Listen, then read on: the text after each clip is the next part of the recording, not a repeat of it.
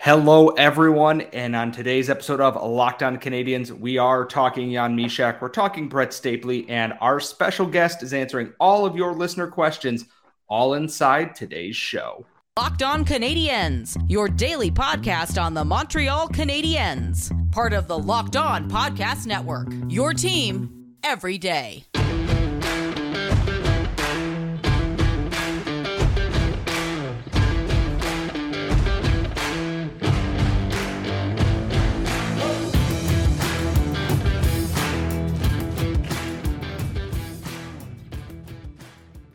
Hello, everyone, and welcome to episode 679 of Locked On Canadians. As always, thank you for making us your first listen of the day. If you're listening to this wherever you get your podcast, or if you're watching my shining face here on YouTube, thank you for subscribing. Please subscribe. Remember, Friday, 7:30 p.m., I will be doing the Hot Ones Gauntlet and answering all of your questions in our live stream.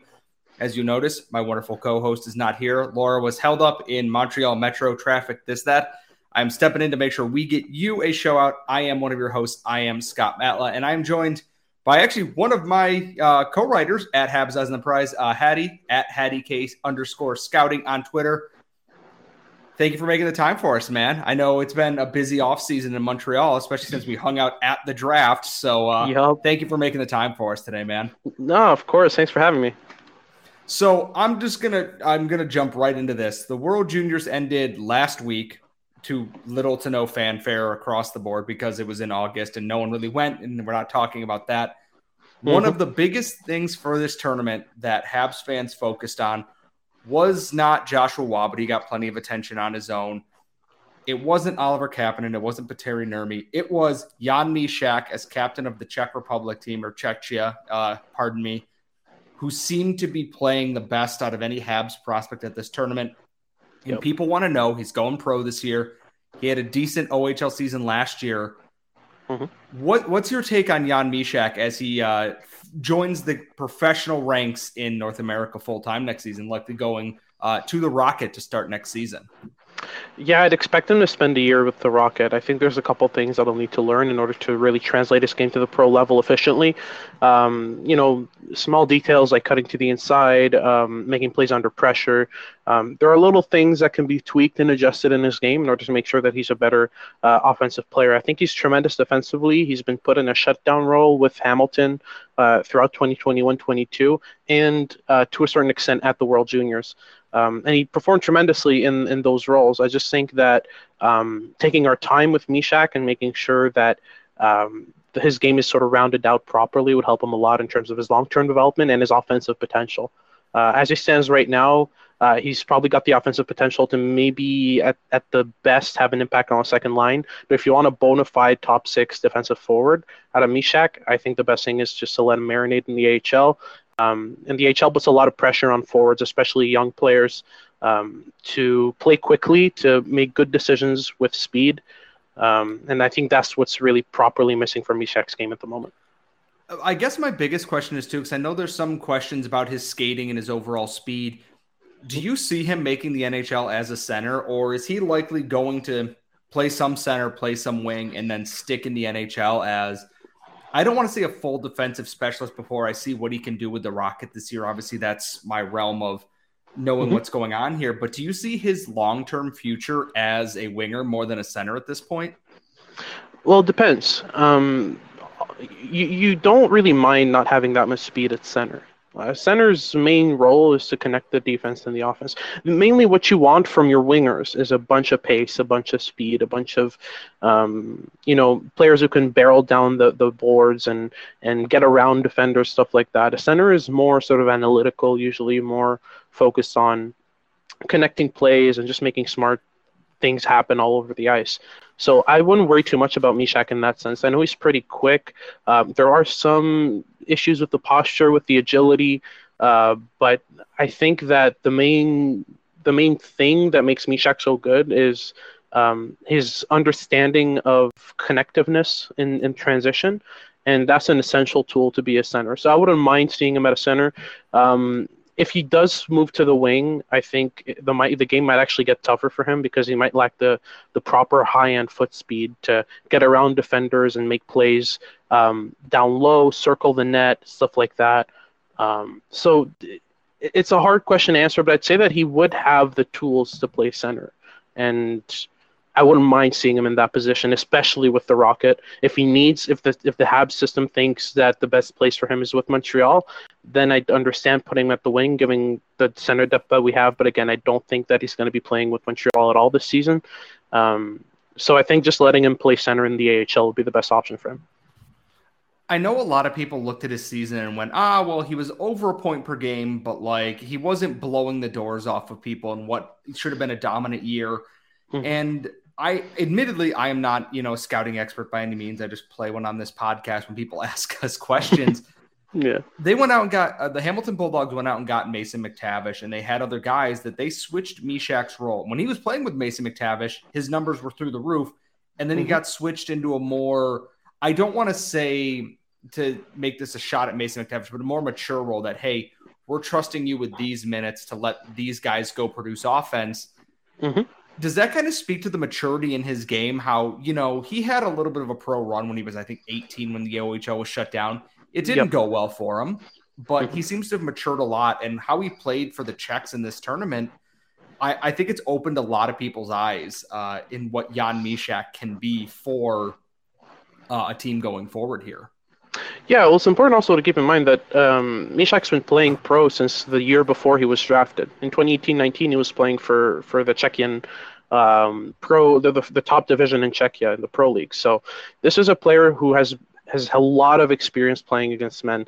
The thing is, being able to play pro and being a good top-end pro are two completely different things. You can play pro for as long as you want, but if you don't do the right things at the right times, if you don't time your runs, if you don't receive pucks in your hip pocket, move them quickly, play give and go, there's a lot of little details that go into making a high-end NHLer. So to me, his track record of playing pro, it matters much less to me than what's actually happening on the ice against pros.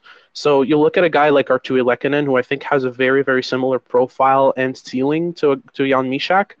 Lehkonen has also been playing pro for a very long time. He's learned the ins and outs of defensive play that way, on top of being a good scorer from mid-range. And it's very similar to Mysak, where he doesn't necessarily get to the high-end areas as much, and is very good defensively, has decent skating, but nothing really pops out offensively. And I don't want to say that the most we're going to get out of Mysak is Artturi Lehkonen.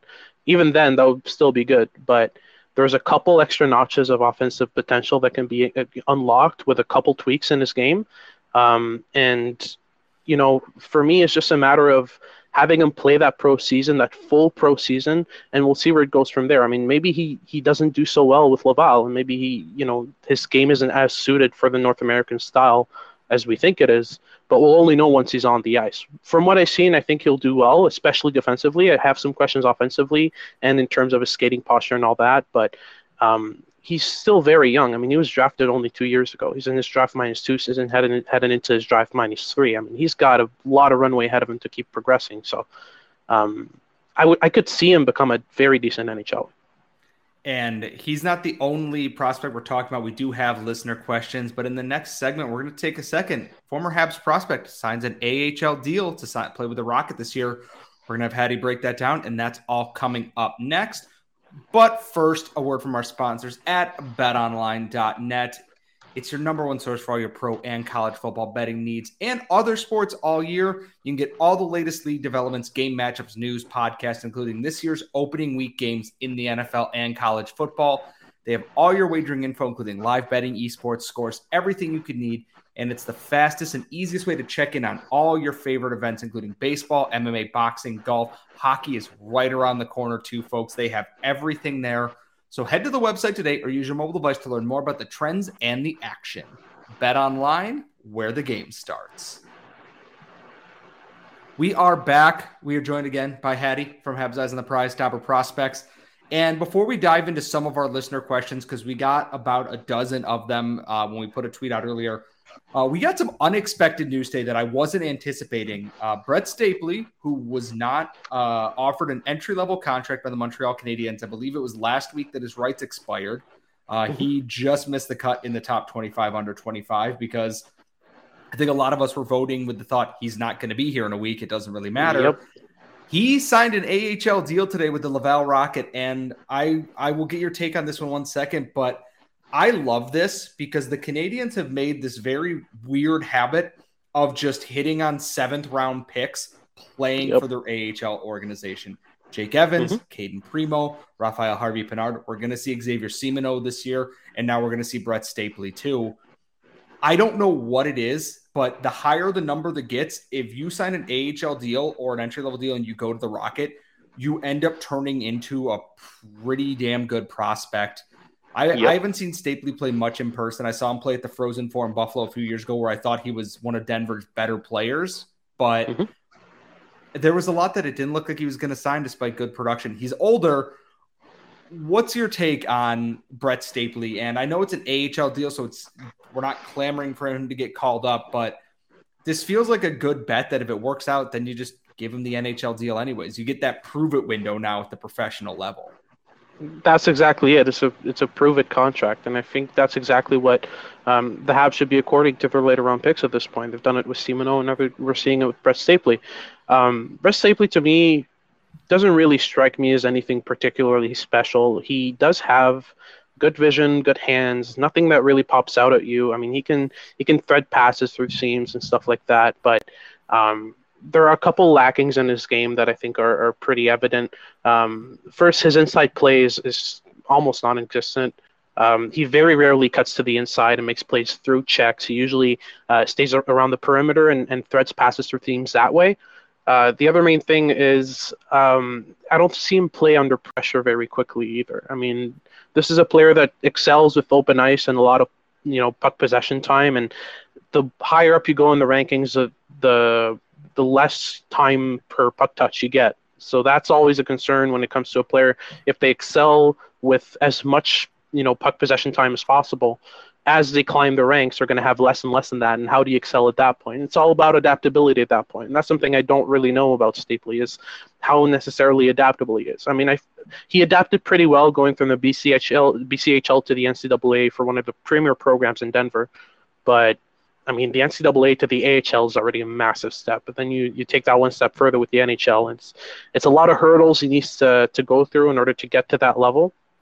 But if you get anything out of this player in the 7th round in 2018, it's found money. Like there's nothing to lose in this scenario. So I have no problem against this contract, and I really hope the best out of Brett Stapley. If we got a 7th round pick to become an NHLer, I mean, that would just be another in the long list. I mean, Harvey Pinard's probably a lock to become that next 7th round pick. And I wouldn't be surprised necessarily to see Stapley right behind him, but there's a couple hurdles he'll need to go through before he's really NHL ready. My one thought is that when I watched Stapley, because he and Jake Evans kind of had part of their careers overlap and then Evans went pro, my thought was hoping that he has good numbers, never anything that like lights the NCAA on fire. He's not going to be one of the leading scorers, even though he was up there this year. He doesn't get that recognition because he kind of quietly goes about it. He's not like Caulfield was when he was lighting up the NCAA. Yeah. Does that kind of quietness in this play, can he be like a Jake Evans that, hey, well, obviously Evans didn't get that AHL contract first. He got the entry-level deal after that, but hey, can you prove that, and then he becomes that bottom 6 center winger that they need sometimes when they want a bit of speed or offense there, as opposed to a Michael Pezzetta, God bless his soul. Yeah, exactly. I think that's more or less the best that we could expect. That's the best case scenario out of Brett Stapley, because again, he's 23 already. I mean, the runway to improve isn't massive, and obviously anyone can improve. You see 30-year-olds, get better using the right coaching, the right development teams, and all that stuff. But the older you get, the least you have time to improve. So for me, it's all about caution with Stapley. We shouldn't expect him to be anything at the NHL level. Again, it's found money if he is. It's great. But he's got that subtlety about his game, especially with the puck. I mean, soft hands. He's got good inside-out moves. There's a couple key foundational tools that he has that could carry him to the NHL on their own, but not without being a liability in another dimension. So it's just about rounding out his game. If he rounds out his game, I wouldn't be surprised at all to see him in a bottom six role.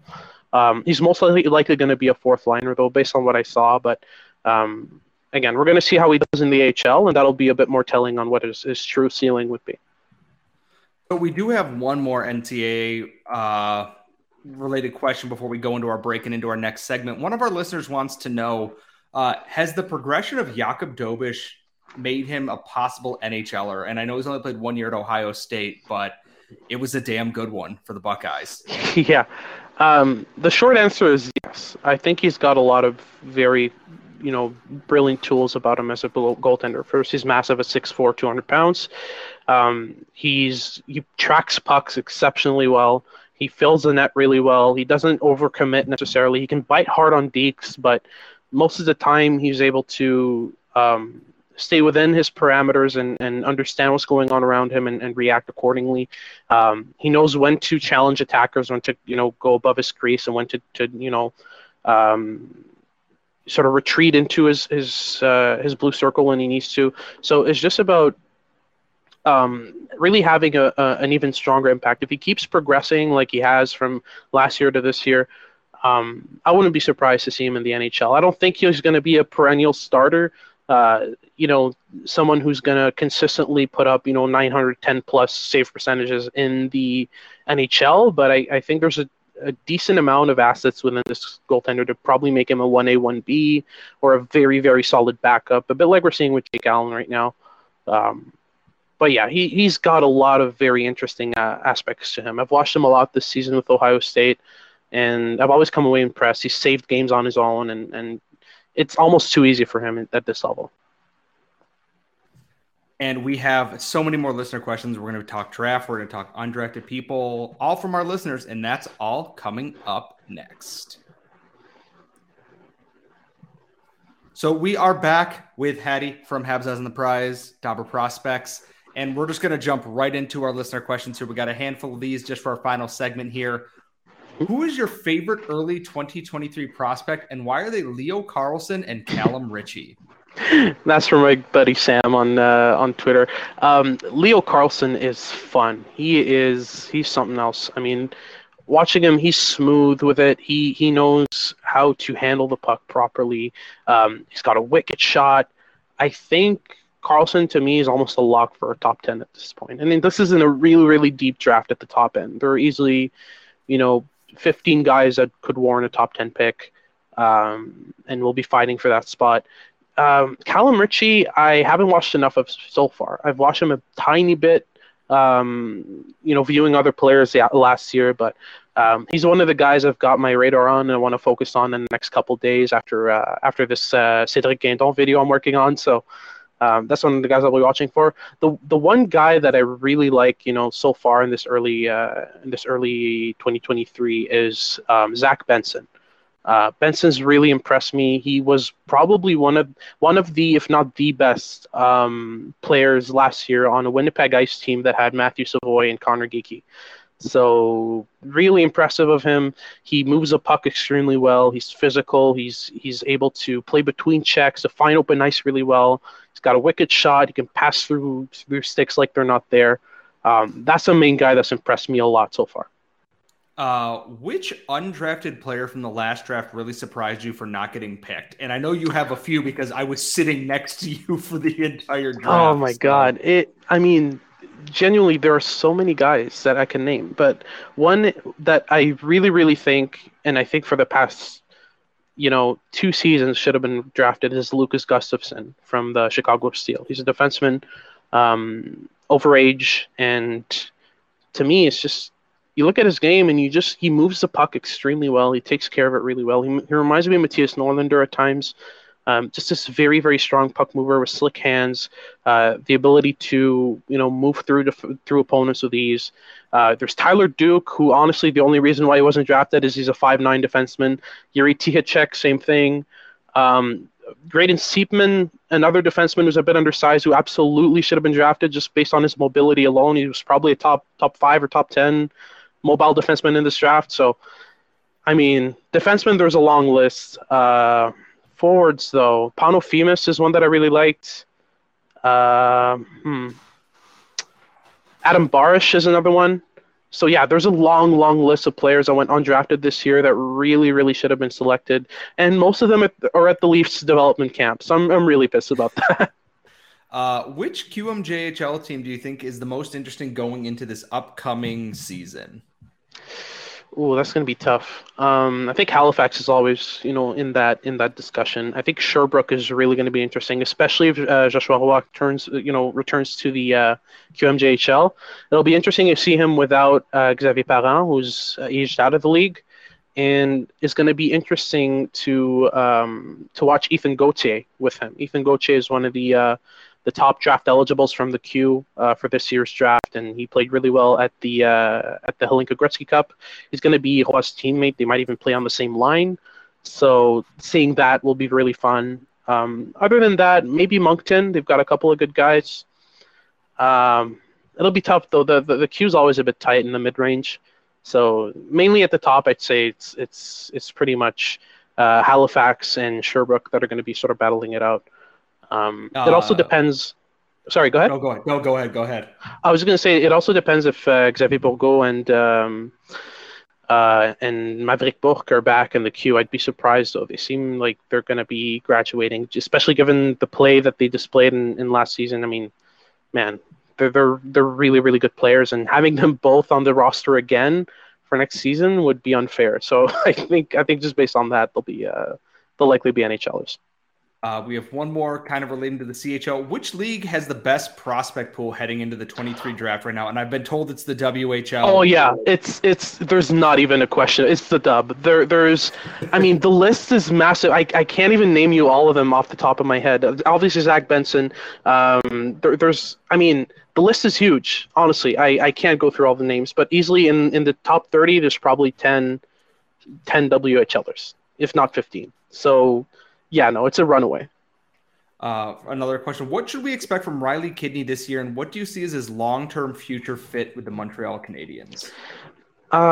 This season, he's definitely going to be playing in the queue. I'd be very, very, very surprised if he doesn't return to the queue. And I mean, the other option is playing with the Habs, and I don't think that's good for his development. I don't think that's good for the Habs. I don't think that's good for him.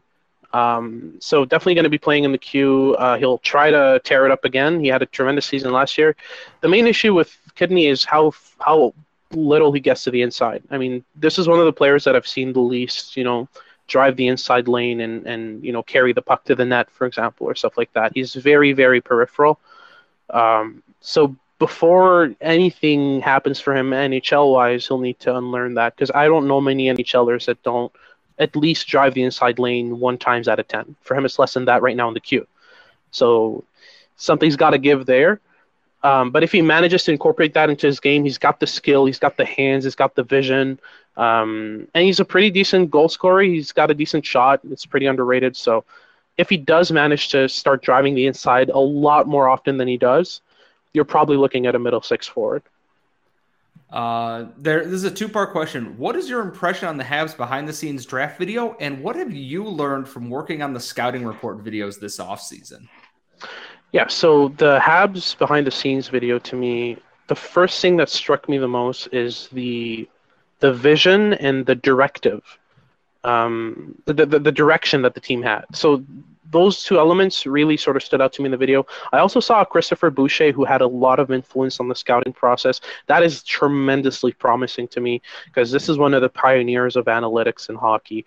This is a guy with a fantastic brain for the game, who knows what he's doing. He knows what he's talking about. He's got experience with models, and he's using those models to feed the selections. He's not making the selections himself, but it's an informative tool for the scouting team in order for them to make more informed decisions and maybe look at specifics that they didn't really focus on at first glance, like zone entries, zone exits, stuff like that. He was very involved in the drafting process. That was interesting.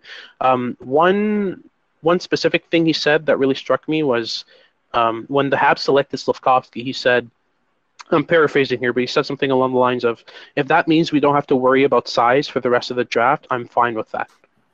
So he said something like, that's a good trade-off, right? So he was completely fine with Slafkovsky, as long as the Habs were able then to not focus on size and just draft players based on talent.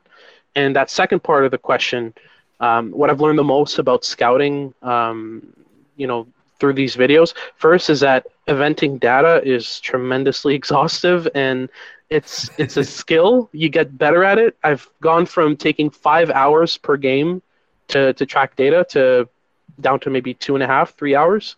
So I've gotten better at that. That's one thing I've learned to sort of manage my time better when it comes to that. I had to like pause every time something would happen to enter the data. Now I could just sort of watch it with the side of my eye and just track what's going on, and it's still accurate and still good. And also I've gotten better at editing, which is really cool. And especially I've noticed how flawed almost every analytics model is because of personal differences. I've been discussing with other people in the analytics sphere sort of what they consider a dump in, a successful dump in, what they consider a shot attempt. And I worked for companies that track data as well before, and we all have different definitions of what those are. There's no sort of cookie cutter definition for those things. So just based on that, there's already variety. And then, you take the whole, time frame into account. The whole idea of would you rather track 3 games or 5 or 7 or 9? Where do you stop? Obviously, the bigger the sample, the better it is. And there's just a lot of little details like these that I've learned a lot about since starting these videos, and I'm going to keep going. I don't think I'm going to be stopping after these 11 picks.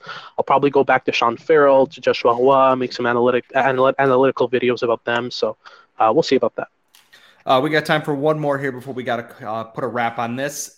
This one is, what player picked by the Habs after the first 2 rounds in the last 2 drafts is most likely to be a productive NHL regular? Who has the highest ceiling? I'm going to have to go back to 2021 just to make sure I'm not missing anyone. For the moment, I really think Lane Hutson is the guy. But he was a second-round pick, though. That's the thing. Oh, okay. Outside so excluding the first 2 rounds, yes. Okay, gotcha. So that'll be a bit more difficult. Let me just see here. Like, I feel like the easy answer is everyone's going to go, it's going to be Joshua Roy based on everything that he's done. But it's still less likely, I would say. Like, I wouldn't say I wouldn't say he's a guaranteed NHLer still. There's still some things to work out that I think will be worked out, but in terms of certainty, like, I'm looking at who they would have picked in, 2021 here, and like Dmitry Kostenko, I don't think that's going to be not yet, anyway. William Trudeau, I'd say Joshua Roy is the most certain out of all of them. Because my heart says Xavier Simoneau, but I know I'm biased, so I don't want to go that direction. I really like this prospect, just a fantastic, just great vision, great to compete. I mean, he's got a bunch of pro-ready tools. But just from what I've seen from Joshua Roy this season, I mean, if you're talking about the most certain player, I'd say it's him, but Simoneau's a close second. I was going to say, because in 2022, I look at, like, hold on, let me see. Because I got to bring up this, even though I really like Vincent's Roar, and every scout we've talked to has just raved about how smart this kid is. And, like, I think that makes him likely to be an NHL piece, maybe not a high-end offensive one, but someone, I just look at that and I go, too many people have told me too many good things about this kid and the way he reads the game for me to not look at this and go, I am all about this. Like, and goalies are hard too. Like, I look at Emma Croteau and I'm like, I don't know anything. Admittedly, I know nothing about you. Goalies are hard. I've watched one game of his since it was after the draft year. No, actually, I watched one before and one after. That's all I've got on Croteau. That's why I've downloaded 3 games of his, and I'll be going in depth into his game and all that. But come back to Roar, I understand why scouts are saying he's smart. I just don't think he's so smart that it requires raving of. I think Roar's main tool is how intense and determined he is. Maybe off-ice interviews have given them an insight that I don't have, just based on what I've seen on the ice from him. It doesn't strike me as tremendously deceptive or manipulative offensively, which is the main tools I look for intelligence. I'm watching Cédric Guindon right now. I'm going through his footage and breaking down his data right now, and so far for me, Guindon is extremely smart, extremely aware. This is a sneaky good pick from the Habs. I'd say he's in the conversation in terms of picks outside the 2 rounds that have NHL potential or near certain NHL potential, I mean, he's got the brain for it for sure, and the pace, and his brain keeps up with his feet as well. So not only is he quick, but he thinks quick and moves quick and reacts quickly. So, I mean, that's what you look for from an NHLer. So I'd say he's in that conversation as well. So we do have to put a wrap on this. Unfortunately, we've hit our 30-minute mark. Hattie, do you want to tell them, our listeners, where they can find your work and find you on social media and whatnot? So you can find me on YouTube at Hattie Kalakash NHL Draft Scouting. It's my full name that shows up on the screen there, followed by NHL Draft Scouting. Pretty easy to find there. And on Twitter, you can find me at HattieK_Scouting. So those are the main two platforms I post information on. I post scouting reports and stuff like that on. And I always come out with top 30s, top 50s, and top 4 round rankings when draft time comes around. So you can look forward to that. Also, once the seasons kick up, you can find Hattie doing Catching the Torch at Eyes on the Prize and his usual stuff over at Dobber Prospects. Make sure you follow us on Twitter at LO_Canadians, wherever you get your podcast every single day. Remember, YouTube, Friday night, I'm going to be doing the Hot Ones Gauntlet. I'm going to suffer, and it's going to be awful, and I'm not going to love it, but we would love for you to be there. 7:30 p.m., jump in the live stream, hang out in the chat, ask questions, watch me suffer, etc. You can follow myself at Scott Malley. You can follow my co-host at The Active Stick.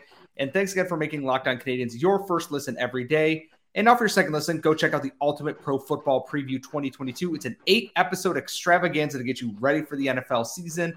The local team experts of the Locked On Podcast Network, plus a betting angle from Lee Sterling of Locked On Bets, all combining into one Ultimate NFL Preview. Search Ultimate Pro Football Preview 2022 on your Odyssey app, YouTube, or wherever you get your podcasts.